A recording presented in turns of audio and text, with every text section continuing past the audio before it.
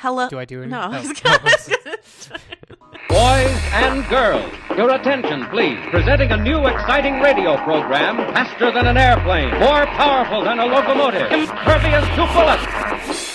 Hello and welcome to The Thought Bubble, a podcast about comics and comics-adjacent culture. I'm Joanna Robinson. And I'm Dave Gonzalez. If you're just joining us for the first time, we're here to answer your questions about all things comics.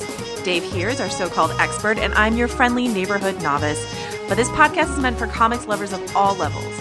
If Dave wants to go in depth or spoilery about a particular answer, he'll do so in our advanced section that comes at the end of each episode with ample warning, so don't worry. If you have a question for us, please shoot us an email at bubbleyourthoughts@gmail.com. You can find all of our old episodes at fightinginthewarroom.com/comics. So without further ado, let's get on with the show. So I fucked up one word. Do we care? Was it ample warming? Yes, it was ample warming. That's cute. We'll leave it in. It's Tuesday, December 9th, 2014. This is issue number 5. How are you doing, Dave? Good. I got one more cup of coffee before transitioning to eggnog, because 'tis the season. Oh, is that how you do? You nog it all through the evening? Oh, man, so much nog. So much and nog. I think I might be developing a minor lactose intolerance. I'm going to power through it like all good nog lovers do. That's dedication to the holidays, my friend. That's true. I prefer to mull everything that I can get my hands on this time of year. So, Ooh, yes, Yeah. that is good. so I will be mulling. Let's dive right into our questions this week. We've got some good ones, as well as a bunch of comic book adjacent news that we want to get into, I thought you were going to be like, as well as a bunch of not good ones. as well as a bunch of crappy ones. No, they're all great this week, as they always are. This email comes from Bartley. There's no location on this. I didn't make this a requirement, but guys, if you want to send where you're writing from along, I really like knowing, especially when we found out a bunch of you are from Sweden. So, this is a 2-part question for Bartley. First of all, he says, I follow both Fighting in the War Room and Republic City Dispatch, which are the other podcasts that Dave and I do. Last episode, you spoke about how happy you were that Zack Snyder wasn't involved with Wonder Woman movie, but the thing that you miss is he is a producer on the movie. And when you were talking about the Marvel movie tones, you forgot about Captain America, the Winter Soldier, and how that was different. And Inhumans are not humans crossbred with Kree. They are humans experimented on by the Kree. Thanks for reading, I guess. And then his second part is, with it announced that Zack Snyder is also producing Suicide Squad as well as Wonder Woman, it looks like WB is giving Zack Snyder a lot of control over their DC movies. Just wanted to hear your thoughts about this. Thanks for reading. So I wanted to respond. First of all, we welcome corrections. So thank you so much for writing in with those your feedback on that. I have to disagree a bit on your take on the Winter Soldier, Bartley, being extremely different in tone. I think there are some differences, and I see where you're coming from, but all of the Marvel movies, I really do blend in a way to make them feel similar, even something that's supposed to be out there like Guardians of the Galaxy. We're going to talk about Kree and the Humans a little bit more later, but Dave does have some technical answers for you in this section here. And in terms of weird tone things, though, I am curious to see, I know this isn't Marvel, but I am curious to see what happens to the Ryan Reynolds Deadpool movie, because that, to me, seems like the most outlier in terms of upcoming projects. It was just confirmed that Ryan Reynolds is going to be reprising his role as Deadpool in an upcoming standalone Deadpool movie. The test footage that we saw, the sample footage, just looks unlike most other comic book movies we're seeing, either from the DC universe, the Marvel universe, the X-Men universe. It looks very strange, and I'm not wholly on board with it, but I am interested to see such an outlier come out. And the last thing that I want to say about this is, in terms of Zack Snyder and the Suicide Squad, I have a lot of reservations about the Suicide Squad, and this has a lot to do with the casting news. And my approach here is a little weird because I'm coming from it as a fan of Arrow, the TV show, not at all attached to Suicide Squad as they're represented in the comics. So my introduction was through the Arrow television show. I really loved that side episode that they did with the Suicide Squad. And the character of Deadshot especially has become one that I quite like in that universe. And the idea of Will Smith playing, like, I just think I'm gonna have to reboot my idea of who Deadshot is if Will Smith is playing him. So we've got Will Smith, Tom Hardy, Jared Leto, Margot Robbie, Cara Delevingne. Like, it's an interesting cast. They're obviously going for something. Oh, and Jai Courtney, who's the most boring actor ever. But they're obviously going... He's his own punchline. You don't need a joke. And Jai Courtney. Jai Courtney. So anyway, yeah, Suicide Squad, I have my reservations, but I'm interested to hear what you think, Dave. Suicide Squad. It could be interesting. The most interesting thing that's developing about DC's universe thus far is they're sort of beginning in the middle of it, as opposed to Marvel's. Well, I guess Marvel sort of is trying to retcon like they began in the middle of it, but they didn't really know they're gonna have a film series, and once they did, they were like, quickly, we got to put Captain America in World War II, so we don't have to go back there. And it sort of spent the time expanding and doing its comics things of filling in the continuity gaps. If from everything I've been hearing about Batman versus Superman: Dawn of Justice, it's going to jump right in the middle of a whole bunch of stories. Batman's probably the primary one that is going to be big. I'm trying to think about how to be non-spoilery about this. He's older, so that implies that a lot of things that happened to young Batman and a lot of things that have become identified with Batman with like the Christopher Nolan movies, the whole solo Batman era, could have been past, and all the lessons he learned with all of his villains could have been past, and Joker could be already in prison somewhere for doing something, and Batman could have already cleared that whole dichotomy part of his rogues gallery out of the way. So it's going to be really interesting to see Suicide Squad just sort of jump in with all these villains that are not going to be sort of announced in their own movies, and instead taking this sort of spin-off aspect rather than the Marvel-esque sort of building block to the team aspect. So that being said, if you're going to do that, you could get away with having these big names in these like team-off movies if you pay a whole bunch of money, and not necessarily have to commit to Jai Courtney having to hold a movie up as a singular villain or in his own film. I mean, and then if Will Smith's Deadshot is successful, then he could get his own movie, or he could pop up in every other movie as a villain or a member of the Suicide Squad. It's really... He could Loki it up. Like, they're going to test all these villains. He could Loki it up. Yeah, they're going to test all these villains, and then if a Hiddleston emerges, that person could pop up who knows where.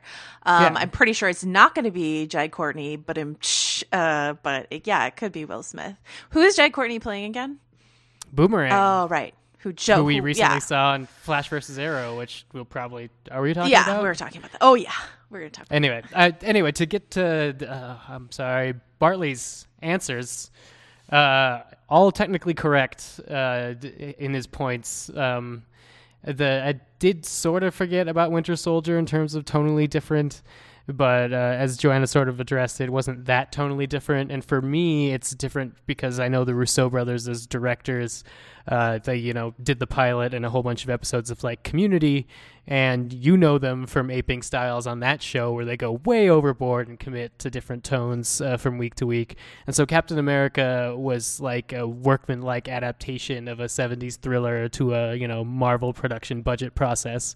To me, something like Iron Man 3 is the tonal outlier of the Marvel series thus far, because I feel like Shane Black brought so much of his Shane Blackiness to it. Like the Christmas setting and sort of like the noir feeling and the graphical look of that, and having to bring Tony Stark down to like his sort of base 80s depressed Riggs level before building him back up. Kree-wise, you're completely correct. I've just been misspeaking in terms of hybrids and whatnot. They were experimented on, and that experiment had side effects, and I'm sure we'll be delving into a whole bunch of that later on, maybe next week, maybe later on. And as for Snyder being a producer on Wonder Woman and Suicide Squad, he's just the guy that is going to be producing everything. So we don't know if that's necessarily going to affect the story, or if he's just sort of looking out for his movies because he has the big locking pieces of Justice League's Part 1 and 2. But also the title of producer is very nebulous. There's this guy named Michael E. Uslan that is the producer on all the Batman movies, just because he bought the rights in 1989. And ever since then, he's produced all the Batman movies. And so technically, he's like a producer that's made billions and billions of dollars. But all he really does is sort of shops the property around and allows talented people to buy it. So that's like the most hands-off, and the most hands-on is Zack Snyder basically already knows what these movies need to be in order to set up his magnum opus of Justice League, and he's going to land on people like Michelle McLaren and David Ayer to do more translations of a story through them rather than tell their own stories with these characters. And we've talked about that before, about Whedon being a shepherding creative force over at Marvel and Snyder being a shepherding creative force. It's unclear, and it's always going to be unclear how much involvement they've had until 20 years from now, Michelle McLaren writes her, insider look at all the ways in which Snyder made her change Wonder Woman, if he does, or something like that. But for right now, it's going to be unclear because, as Dave said, producer is such a nebulous credit that could come with any level of involvement. Yeah, if it's one of those things that you have to know, the good news is we will know, because as soon as all these people go into retirement and they're making tons of money, like when Kevin Feige isn't working for Disney anymore, his life story about and then everyone said we were doing Planet Hulk is a book that I will buy multiple copies of. So to run off that whole Wonder Woman question straight into our next listener question, this comes from Rommel from Winnipeg, Canada, and he says, with a McLaren-tastic script development and directorial news for Wonder Woman, what do you think would be the story arc adapted for the big screen? I really, really hope it would be the most recent Brian Azzarello run for DC, though it may be a very, very tall order. So just a quick bit of news, in case you don't know, Jason Fuchs, who wrote the Joe Wright Pan that's coming out next summer with Hugh Jackman, has not been confirmed, but is very close to being confirmed to writing the Wonder Woman film. So while Michelle McLaren is involved in developing everything, it is going to be Fuchs's first pass of the script if he does get this role. So that's going to be the tone that we're going to look at more than Michelle McLaren's input, I think. But these scripts go through a million revisions, so who knows? I have no idea about any Wonder Woman stories, though, so I'm going to pass this on to Dave. Well, I'm not sure comic-wise what's going to fit in, but what I do know about the movie is there's a greenlit treatment, and that's what sort of is being given to people like Michelle McLaren or Fuchs to be like, do you want to be part of this? I don't know the content of that treatment. There have been some rumors. The earliest rumor was that the first half of the movie would take place on Urim Island, and all the Amazons would have some sort of island dispute amongst all the women. Then a man shows up and begs for help from a different nation, and Wonder Woman goes with him. It's surprise, we're in America in the 1920s. And then there are newer rumors about Batman versus Superman that suggest Lex Luthor will have a team tracking this woman seen in pictures from the 1800s who hasn't aged, and that would be Wonder Woman. And neither of those could be true, and Wonder Woman could... a Wonder Woman movie could take place anywhere, especially like I was talking about if DC's just sort of letting these characters exist. It could be an origin thing. It could be a multiple time thing. And so I hope they go back and pull from some of the comic arcs, because I'd rather them do that than try their hand at inventing a new great Wonder Woman story out of whole cloth for this first time around. But it is primarily a piece in a much bigger franchise. So with that rumor there, though, it sounds like maybe the Wonder Woman film will be an origin story that is almost a prequel to Batman versus Superman. Is that possible? That sounds like it is very possible. Okay, yeah. That's interesting. And I kind of like, it would be interesting for them to do a period piece, almost like their Captain America for Wonder Woman's story. That would be fascinating.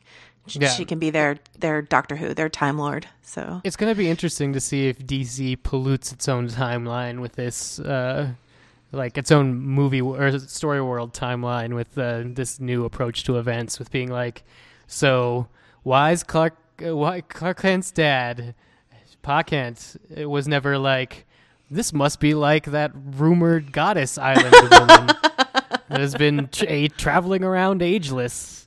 Maybe we should take you to a scientist. Well, I guess we knew he wasn't that smart because he didn't run away from a tornado. So, my God. Well, maybe Kevin Costner can go and record some like flashback scenes, and they could just seed that in, like I bet Kevin Costner's way into the idea of being in Wonder Woman. I bet Kevin Costner wants to play Pa Kent as much as possible because, yeah, that was his finest hour for sure. Can he get on Krypton?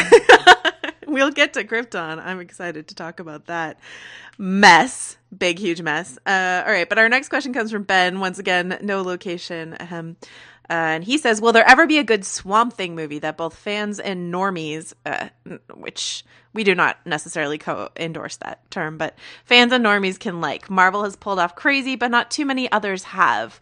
When Marvel said they were doing a Captain America movie, I thought it wouldn't work, and I was wrong. Then I heard they were making Guardians of the Galaxy movie. I thought that could never work. I was wrong again. So now I trust Marvel until I see a terrible movie from them. Thor 2. On the flip side, when I heard... That's my interjection, Thor 2. On the flip side, when I heard The Last Airbender, I was shocked that Shyamalan put in Appa and Momo. These are non-human characters. Did he, though? Debate on other podcasts. I gave credit for the guts, but people didn't buy it. I'm not saying a flying bison ruined that movie, but it didn't help it too much. When I saw Green Lantern, I had to give them credit for adding a bunch of out there ideas, but in the end, the movie sucked. Hellboy, Watchmen, and Constantine are movies that asked a lot from their audiences and worked for the most part. That's up for debate as well. But I would want a Swamp Thing movie to be better than these. Okay, so before we get into Dave's answer, I just want to tie this into a couple things that we want to talk about. First of all, it goes back to Dave's idea of Marvel doing a lot of the legwork to get the so-called normies ready for weird things in their film and television. This ties into what we're going to see coming up from Doctor Strange, which, by the way, just confirmed Benedict Cumberbatch in the lead, which is full-on magic, which is different than what we've seen before. But hopefully by that point, everyone will be ready for that, having seen a dancing, talking tree. So the other thing is, in terms of Agents of S.H.I.E.L.D., we're recording this on Tuesday afternoon. Tonight, by all reports, Agents of S.H.I.E.L.D. is supposed to drop a huge bomb. But as we've discussed on the podcast before, I think we already know what that bomb is, and it has to do with Kree and aliens and a certain lead character on that show being an alien. This podcast won't publish until tomorrow, so that episode will already have aired. So I'm not really worried about spoilers. Plus, like I said, we've already kind of talked about it, I think, in the non-spoiler section. Dave has been doing a really good job educating me on Kree and educating you all and getting you ready for this. But I think a lot of people who don't have that information seeded in for them might be in for a bit of a shock, I guess, in this so-called winter finale of Agents of S.H.I.E.L.D. And the showrunners have also mentioned how Agents of S.H.I.E.L.D. is going to definitely tie into Age of Ultron and upcoming Marvel movies. And so I just think it's, getting us ready for aliens, getting us ready for Inhumans. How's the tie into Swamp Thing? It just means that more as all these shows and all these movies proliferate, people are getting better and better at accepting weird things. And we've already talked before about how Guardians of the Galaxy is not that weird. But I would imagine it's just the same as anyone picking up a comic book and maybe starting with a more straightforward one and then diving further and further into worlds and accepting weirder and weirder things. Like I said, this is something we've talked about before, but I just think that might be the key to the answer of, something like a Swamp Thing movie. Dave? I think you're definitely right. And I think that not only is Marvel building its own for like aliens, but with DC starting, like I was saying, in the middle, like they're doing, and it's looking like they're doing it for their Vertigo universe as well. They might benefit from it. I'm referring to Guillermo del Toro's Dark Universe, his Justice League Dark movie, that as of last report, I think includes Swamp Thing and Constantine and a whole bunch of different weird, supernatural, darker DC characters. I would like them to exist in the same universe as the other dark DC property of Sandman, but we'll see if that comes or goes. That is probably going to be our best shot at a movie for the fans and the normies. Normies I'm fine with, by the way. That's like Muggles, Mudbloods. Ooh, One's Muggles. bad, I one's like that good. better. All right, good. So we'll stick with the Muggles then to do our cross literature to comic books. But yeah, I think that the Dark Universe might be the next Swamp Thing movie. Wait, There's sorry, quickly. Dark Universe isn't Yeah. on our big, layout. When do we have a time frame for that? Is it still theoretical? What is the deal with that project? Last week, Forbes broke that Guillermo del Toro had turned in his script draft to Warner Brothers. Cool. So they have it now. They just got to figure out what they want to do with it. And with Constantine sort of the show exploding, but now there's no concerns about whether or not that script interferes with another money-making property. So chances are probably better now that's going to happen. And then especially if you see stuff like Suicide Squad go, they're going to be like, yeah, give me this other team of people who are willing to bend rules and might be good. And then that'll open things up. And then hopefully, then Swamp Thing will be back. The other thing I wanted to bring up is recently some scanned pages of a Swamp Thing contract leaked from the 80s, which is really interesting, that basically showed that they sold the movie rights to future Swamp Thing storylines before like Alan Moore's really famous run. So they made a sequel to the horrible Swamp Thing movie in the 80s, early 90s called like Return of the Swamp Thing, that was like ripping dialogue and situations directly out of Alan Moore's very successful run and like turning it into crap. So Swamp Thing's been hobbled cinematically from a really bad deal from before this was all a thing. So I wouldn't blame Swamp Thing so much as a character. He's a victim of the corporation. I want to swing back quickly to Suicide Squad because what you said is really interesting to me in terms of this Justice League Dark idea, this group of anti-heroes, which is also represented in the Suicide Squad. And it's a very smart thing that DC has done. And now I'm immediately readjusting my take on Suicide Squad, because I think we can all agree that Marvel's most popular hero is Tony Stark.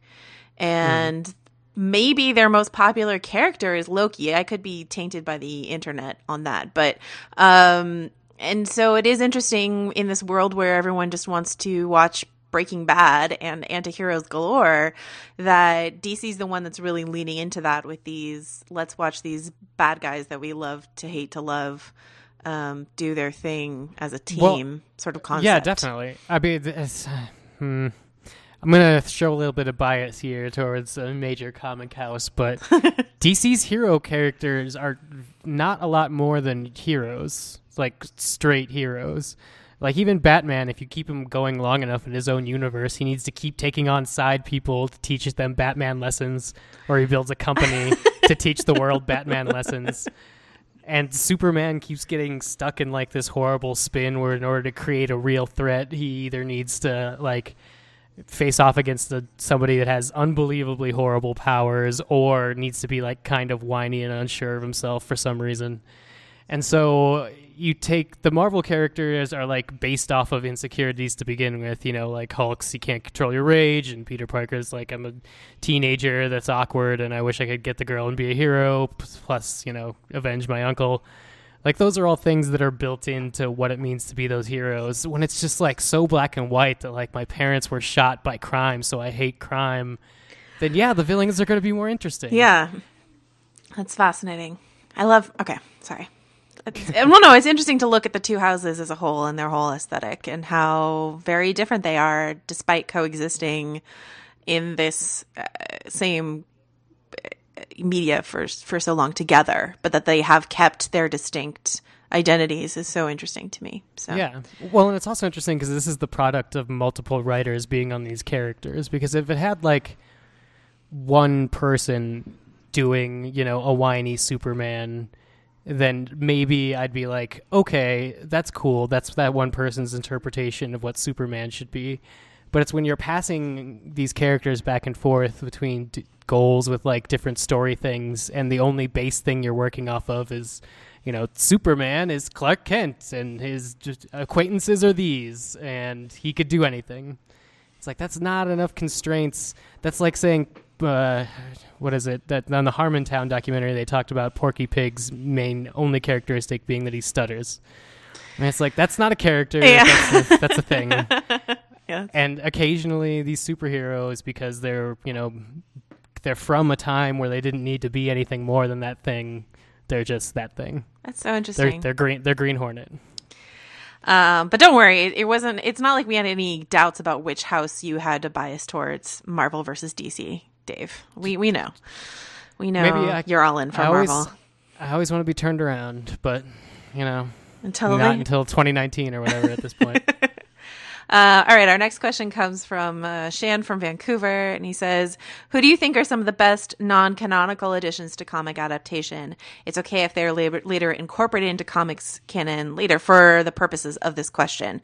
So he's referring to like Agent Coulson on S.H.I.E.L.D. and in the Marvel Cinematic Universe, Chloe Sullivan on Smallville, Daryl Dixon on The Walking Dead, Harley Quinn on Batman the Animated Series, and some of these characters were then later integrated into the comics. And it's a really good question, I think. I'm going to cheat and steal my answer from a BuzzFeed article, actually.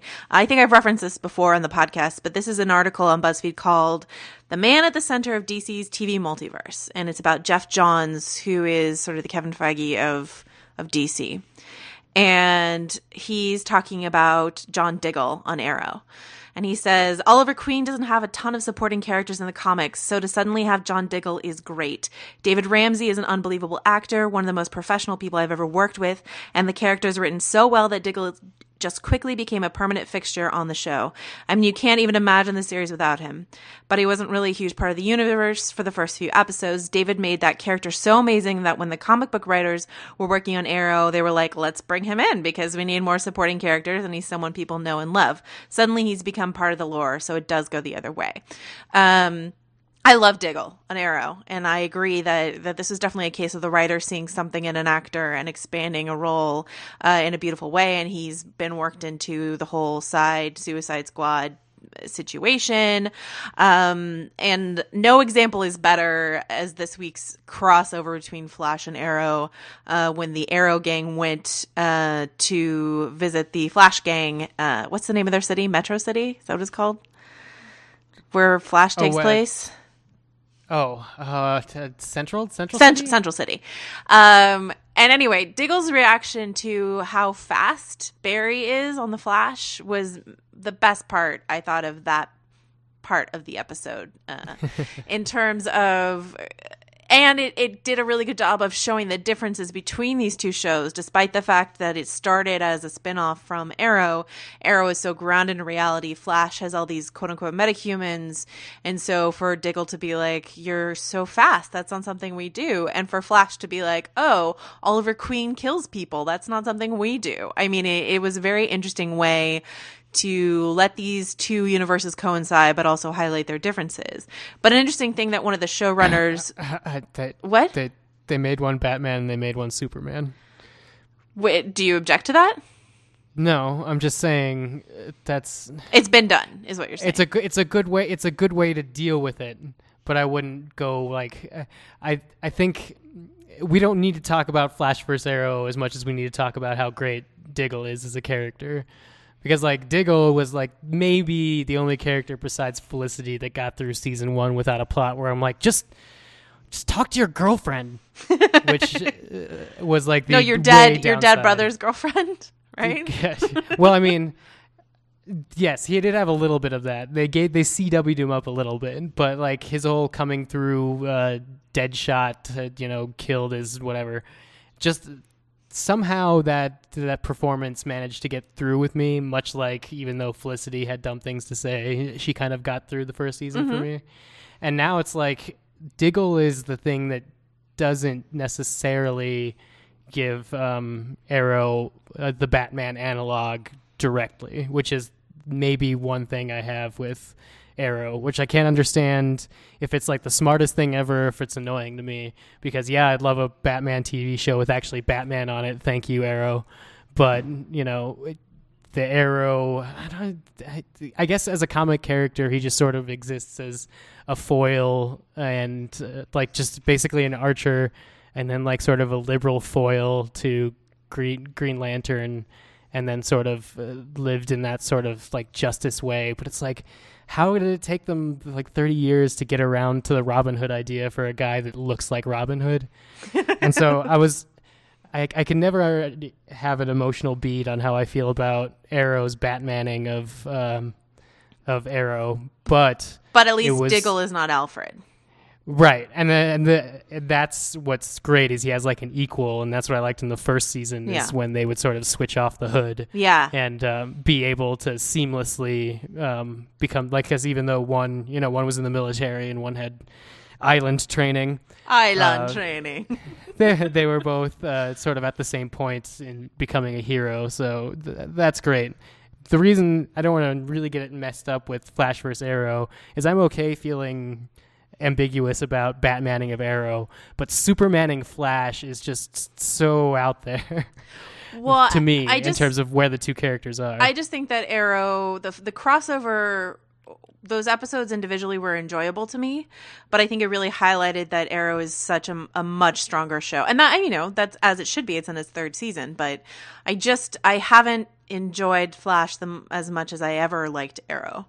So even at the beginning when it was weaker. So, I'm not writing Flash off at all. I relate. This might be an age thing. I don't know. I relate to the adult characters. I like the science kids, but Barry himself and Iris, I'm not that interested in. So, yeah, I guess I'm also mainly talking about the Arrow half of the crossover, because the Flash half was just I think you mentioned it. It was a good balance between the two, and I cannot, I giggled when I'm like, they're actually doing like that. There's a machine that makes me evil for a day, so two heroes have to fight each other plotline. Yeah. Which is just like the perfect old school comic book reason for two people to fight. And then it like ends in a tie. It's that I really appreciated. Second one, I guess was also, I have Arrow problems. Not problems, concerns. I'm watching you, Arrow. Okay. And before we move off this, though, we're going to just really quickly mention that the news that Mark Hamill has been cast to reprise his role from the original Flash series as the Trickster on Flash, which is a little nod they've done. And the actor playing Barry's father was the original actor who played Barry on the original Flash television show. That's right? Yeah. So these are their cute little winking nods that they do. But all that being said, cute winking nods aside, I'm very excited to see Mark Hamill on a television show, personally. So I don't care. It's gonna be good. I don't care what the context. Big year for Mark Hamill next year. Yeah. Oh, also to answer the question. Oh yeah.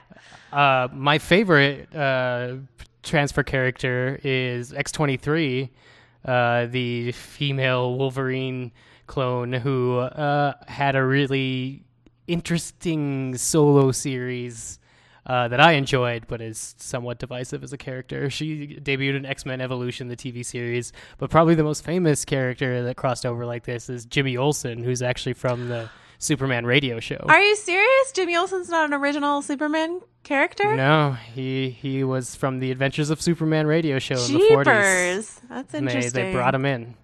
Okay. Well, I love that. Excellent. All right, our next question comes from John. I clapped wrong, but anyway, deep in the heart of Texas is what he wrote. It's where he's from. And he said, my girlfriend and I went to go see Big Hero 6, and I was pleasantly entertained. It harkened back to my totally platonic love for the Iron Giant, a simple but strong story about a boy and his robot. That being said, I felt the superhero team-up aspect of Big Hero 6 lacked in its run-of-the-mill mediocrity, and I kind of wish the whole movie had just revolved around Hero and Baymax. My opinions aside, I still like the idea of future animated superhero films skewed for the 10-year-old middle grader market. With Disney's acquisition of Marvel and Warner Brothers' hold on DC film rights, what kind of comic book storylines would you like to see adapted in the vein of Iron Giant and The Incredibles in terms of tone and target audience? All right, so my answers here are total cheats, by the way. Because I took more of the middle grader answer and less of the tone of Incredibles and Iron Giant's answer. But recently a friend of mine was asking on Twitter for recommendations for an 11-year-old girl to read for comic books. And so I just experienced this great discussion about comic books for an 11-year-old girl. I don't really believe in terms of gender being that important when it comes to stories, but I do believe that it's important to have occasionally have a female protagonist for a young lady to get into. And so I wanted to mention Luke Pearson's Hilda books, which I picked up because of this Twitter conversation. And they're beautiful, lovely books. And I think they could be an interesting film. They're like a lighter Coraline. And I'm not just saying that because her hair is blue. And yeah, so that's something that I think could make a good cinematic universe. And then going back to sort of a more boyish thing, I'm really interested in the Tintin sequel. I liked the original Tintin more than I thought I would, actually. And the further I get away from actually watching it, the more I look back fondly on it. So when last we heard Peter Jackson is supposed to take over that, when The Hobbit is finally in the ground. So that hashtag one last time. So that might happen, or Edgar Wright might take. I mean, there's a bunch of theories. It's up in the air, but Tintin 2 will eventually happen, I think. So I'm excited for that. And the last thing I wanted to say are the Bone comics. That's a good answer. PJ Hogan, who directed the 2003 Peter Pan, is the most recent director attached to Bone, which has been trying to get off the ground for a million years. But it's a great series. It's a great comic book. And PJ Hogan, the 2003 Peter Pan is an almost perfect film. PJ Hogan should get more work of this sort of fantastical variety. So I would be really excited to see that. Those are my answers. Those are all really good answers in terms of like off hero, off Marvel, exactly. off DC Yeah, properties. exactly. I cheated. So. Oh no, that's good. I think was that actually the question? Am I the one that actually cheated? Well, no, Disney's he said acquisition. Oh no, okay, no, Yeah, no. okay, good. So okay, the Big Hero 6 evolution was like that of the Disney animation process, or which is really any animation process. And now that Pixar's this huge public hit, you hear about it all the time, where they just sort of like toss out a movie if it doesn't work, and just like find the one scene that does work and build a whole new movie out of that. So the idea that we have basically Calvin and Hobbes and Baymax and Hero is, the core of this movie, and then they put all the Marvel sprinkles on top of it, as well as an amazing designed world around it, and sort of, I guess it has nothing to do with the comics, but it makes a really good movie for this particular audience. I think that they would benefit from doing that with something like The Runaways, the Marvel property, where they're a whole bunch of kids and they're hanging out because their parents have these stupid get-togethers every once in a while, and they spy on their parents, and they realize their parents are like a supervillain group and control Los Angeles. And they have an internal debate about whether or not they should do anything about it, but they're teenagers, so of course they kind of hate their parents anyway, so they realize that they are sort of heirs to the powers of their family and become this superhero team called the Runaways to sort of face off against their parents. I think they were going to make a movie about that with the director Peter Sollers, who made Nick and Nora's Infinite Playlist and Raising Victor Vargas, but that was Phase 1, and now Marvel apparently doesn't have any plans for the Runaways. They still have the script from that outing, but I think if you're not going to get to it for a long time because you're going to go in the Inhuman space direction, this is a movie that could be reworked through the Disney animation process to become like Kid Avengers, which is what Big Hero 6 was reaching for, but didn't have the dynamics to do. If you could use these characters and have like a real reason for them to team up that isn't, some weird masked samurai techno nonsense, I think it would really work and benefit there. Well, is Runaways? I haven't read Runaways, even though I am a Brian K. Vaughan fangirl. But is Runaways somewhere in between Big Hero 6 and Avengers? Like, is it more of a Hunger Games skewed teen property, or is it young enough for the Big Hero 6 crowd? It has elements that could go either way. So they're teenagers, so they have the normal teenage problems that could be amplified older or younger, depending on how you want to deal with it.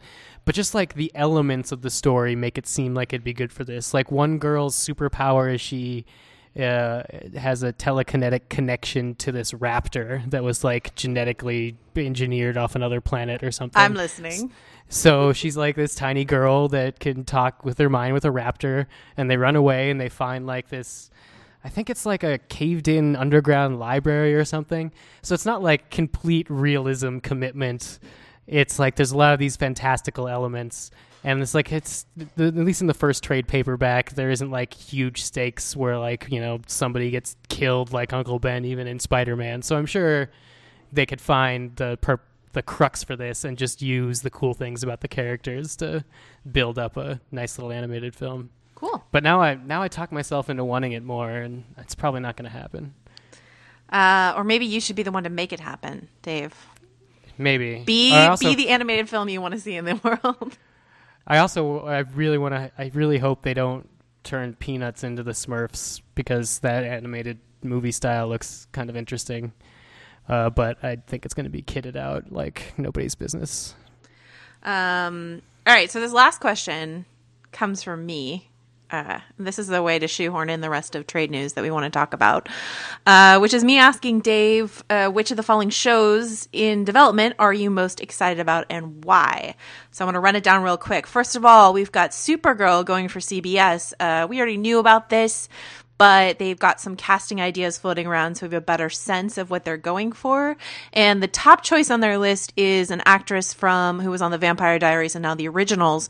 So it feels like they're kind of going for a CW vibe, maybe trying to bite off from the Arrow Flash dynamic. What's interesting to me, though, correct me if I'm wrong, this is CBS's first superhero property of this new superhero age. The new era? Yeah. I believe so, yeah. Yeah, so it's interesting that, CBS owns the CW, so it makes sense to me that that's the direction they would go in, but CBS is so known for skewing older that it's interesting that they're this is the direction they want to go in. So that's one bit of news.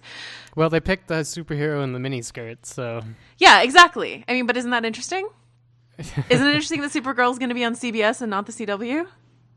A little bit. It feels almost like the CW's like, we're barely getting away with couching all audiences in man-led shows as it is.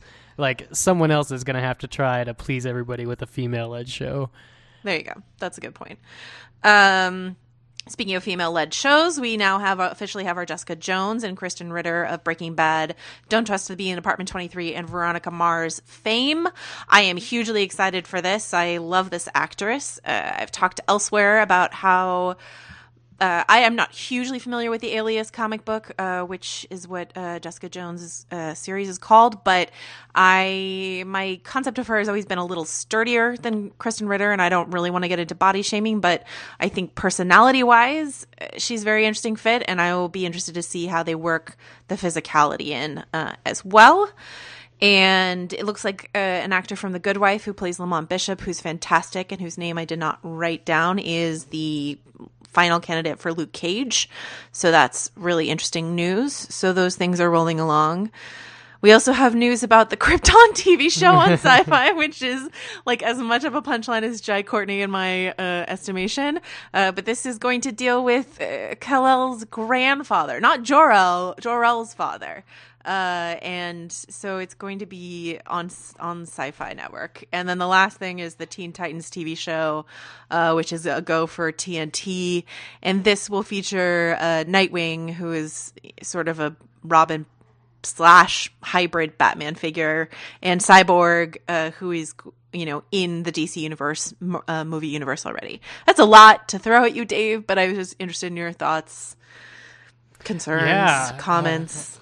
All right, Supergirl seems really interesting. I guess because it's coming from the CW, CBS people, it won't be connected to the WDC verse. But if you need to sell it, there was that open pod in Man of Steel that was never explained. So hey, Supergirl, there you got. I don't know. Maybe it'll be good. I don't see that happening. Supergirl seems like a weird character to try to get right, but I'm even have some affection for the movie from it was the early 80s, right? Yes, I have fond memories of that movie as a child, but maybe as an adult I wouldn't like it. But. I guess of the tones we've seen of the DC TV shows, I don't want to see a Supergirl in those tones. I would actually like to see Supergirl like try for something like what Gotham should have done and just like allow itself to be camp and be a CBS camp superhero show. one of those is going to have to stick at some point because we're going to need a release of all this like Grit and Ultron and crap. So like I keep feeling like 66 Batman wasn't success out of the blue for no reason. At some point that's got to come back around. It's just we have to forget where Joel Schumacher touched us and it was on the nipple.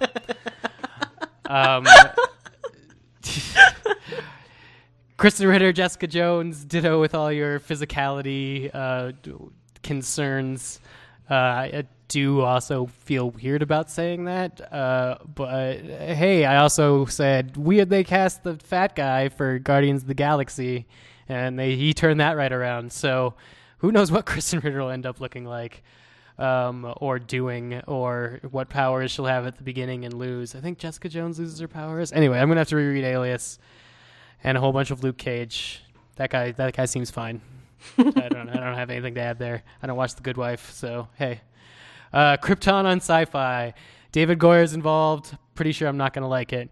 I'm not sure why they're like shying away from doing expensive superheroes, but like the place with dragons and penis rocket prisons is like the thing that is going to come to television. So all you like dragon designers out there who went to college Get ready. because you saw Avatar, it's your time's coming. It's finally cashed in. Sci-fi needs some cheap dragons because if we remember anything from Man of Steel, David Goyer thinks there were dragons on Krypton. Oh my god. Okay. And those little like dragons. pinhead things for how they communicated. Do you remember that part? Oh, yeah. I would expect that to get. Oh no, you know what? I bet that effect is cheap now. So maybe they will keep that around. Anyway, Teen Titans. I mean, this one could be good. I'm also curious as to how much it's gonna intersect with the TV series or the movie series going on. Because Cyborg, like you said, is going to be already pre-existing, and Nightwing existing presupposes a whole bunch of Batman stuff happening, which we might be talking about right about now. Okay, so that's it for that's our weird tease into the advanced section, because I've plucked something that Dave avoided talking about earlier to talk about in the advanced section. So if you want to hear about that, stick around. If not, thanks so much for listening. We will see you next week. Shoot us an email, bubbleyourthoughts@gmail.com if you have any corrections, comments, or concerns. Thanks so much, Muggles. Bye. All right. So originally, I just want to say quickly, originally we weren't even going to have an advanced section this week, but Dave did such a beautiful job of tiptoeing around this bit of spoiler that has come out. And just because I read it, I knew what he was tiptoeing around. So anyway, Dave, go for it. Oh, that Commissioner Gordon is apparently dead in Batman vs. Superman: Dawn of Justice, which is interesting. And then, there's a lot of stuff with this. So when you Superman. said Joker is in prison, the Joker's in prison because he killed Gordon? That's a so the reason that rumor came about is because a previous rumor about the Joker, he gets name dropped in Batman vs. Superman: Dawn of Justice. Is the rumor was the Joker exists already and Superman knows about him, and then today's rumor that Gordon is dead is kind of getting put together with that and the idea that Joker's going to be in Suicide Squad, which means he's already imprisoned because Suicide Squad, he has to get let out with the neck bomb. Or he could be the villain in Suicide Squad, or we also don't know Lex Luthor's place because they don't want to give away what happens to him at the end of the movie. So it's this whole like entering in the middle of the storyline thing that I was talking about, because like if Nightwing exists, then there might have been a second Robin. And if there was a second Robin, then Joker might have also killed that second Robin already, because that's, Nightwing's the first Robin, then he grows up and becomes Nightwing and his own little Batman. He learns all the Batman lessons, and they didn't need him anymore, so he had to become his own Batman. Well, you're saying the second Robin, are you referring to the rumored Jenna Malone character? Oh, no, I'm talking about the comics character, the second Robin. Oh, do you not know what happened to the second Robin? He super die? So they had a write-in competition about which character was going to die at the end of this arc, and it ended up being Robin. That's so sad. Joker beat the second Robin to death with like a crowbar because the characters like hated him so much, and then everybody sort of like freaked out at how like that all happened, and so the beat to death character ended up like coming back in like a really amazing storyline that was adapted into an animated movie. But yeah, so the one of Batman's core storylines is that he let the Joker kill one of his Robins, and that's why he allows himself to amp the Joker up to the next level. The other thing that happens with Batman and the Joker that allows Batman to get more mad at the Joker is he shoots Barbara Gordon, shatters her spine, and takes her from being Batgirl to Oracle. Yeah. So that opens that up all of a sudden, because if Gordon's dead, like why would he even shoot Barbara Gordon? And, like only because she's Batgirl, or like why would Barbara Gordon be? Oh, it's just like this. Barbara Gordon isn't in Batman versus Superman, is she? No. Okay. None of the Bat family that I know. I mean, there's been heavy rumors that there's going to be a Nightwing, but no, as far as I know, there's no Bat family in there, which is just, it's so much story to skip and so much story that in the comics has been very popular that you got to think that they're setting up the pieces for something. Like, it's going to be so long before Ben Affleck gets a solo movie. Maybe they're just content with like pollinating their universe with a whole bunch of spin-offs, and then slowly do their Avengers build so that when we're finally ready for another solo Batman film, that's what we've all been building to, because they know we love Batman so much. Interesting. Now that I know this, that Joker beat one of the Robins to death, and I know it's not the Lady Robin, but I'm just saying, knowing that Zach, my worst fear is that Jenna Malone is going to die because of Jared Leto somehow, and because that's so Zack Snyder. Anyway, that's my new worst fear that has no basis in reality. So we can just go and enjoy, and if Jenna Malone does not get beat to death, then we can be like, hey, good job, Zack Snyder, right? Well, if you want to, put Lady Robin and her comics history as I don't know, canon, then you'd probably be happy to hear that Frank Miller and Scott Snyder are teaming up for a third Dark Knight book that is rumored to only follow Lady Robin as she gets old after Batman's long been dead, and she's become the person teaching the bat lessons, the gritty bat lessons. So you're saying you would be happy to hear, Joanna, because I am always harping on about strong lady figures in stories? Well, because she outlasts the Batman. So if any Robin's going to get beat to death, it's probably not the one that can still be a continuing intellectual property, female, whatnot. I love Jenna Malone, so I'm all for her eventually getting her own movie. Why not? Why not? DC's out of control, so we'll see what they do. Okay. Anything else we want to talk about? Whoa, man. I think we got it all in, man. I think we did it. Al Pacino talked to Marvel. Oh, yeah. And I really want him to be the villain in Doctor Strange, because Cumberbatch v. Pacino is like, I don't know.